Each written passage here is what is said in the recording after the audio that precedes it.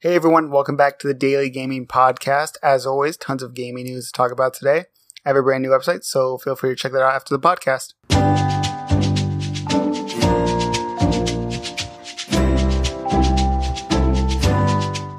And of course, the massive news of the day is that No Man's Sky, that video game we've been waiting forever for, is finally out and in our hands.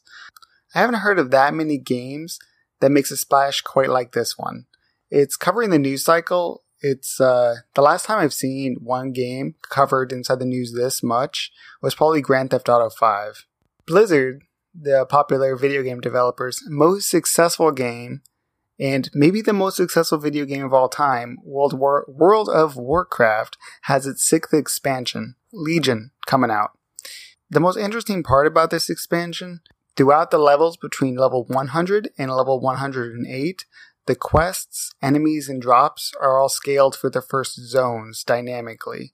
So what that means is that if you're level 100 inside of what you thought was a level 108 area, you would still get your own drops from the mobs, and it would be as if you're in the right place at all times. And while we have to wait for all that content, we actually can start using one of the classes starting today, the Demon Hunter. It's the first hero class since Death Knights, which means that it starts at a higher level, and has a double jump ability. In a bit of indie game news, 2064 Read-Only Memories has actually been delayed. It was due to come out on the Xbox One and PS4 on August 16th. Now we're looking at a possible mid-September range. I will tell you though, the game's already out on Steam, so for $20 you can check it out there already. I'll go ahead and read one review though. It's like a Telltale game. Phoenix Wright and Snatcher had some sort of millennial cyberpunk baby. And that review got, I believe, 4 out of 5. It's not all good news because it is a puzzle game, so play at your own risk. On the brighter side though, at least we can all get that new Xbox One S, that 2TB white edition. Actually, that one sold out.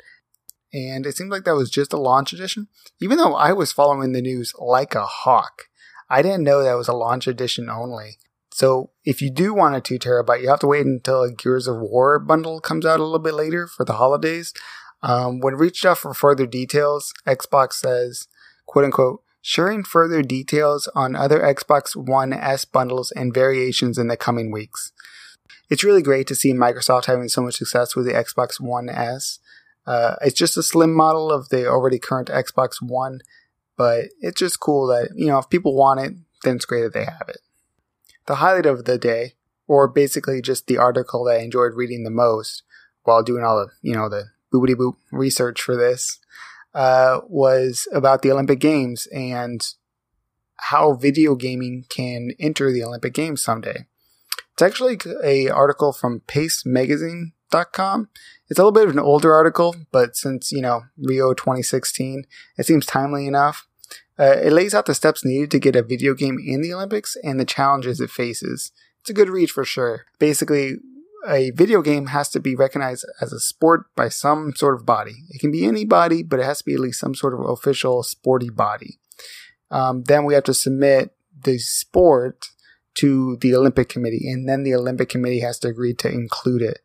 By the way, I was doing a little bit of research just in general about the Olympics, and a lot of sports are going to be added for the Japanese Olympics, including baseball.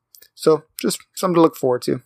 For more on any of the topics that I covered, or to learn more about how you actually can submit editorials for the website, check out the dailygamingpodcast.com. Then be sure to subscribe and leave us a 5-star review on iTunes. Till next time. See ya.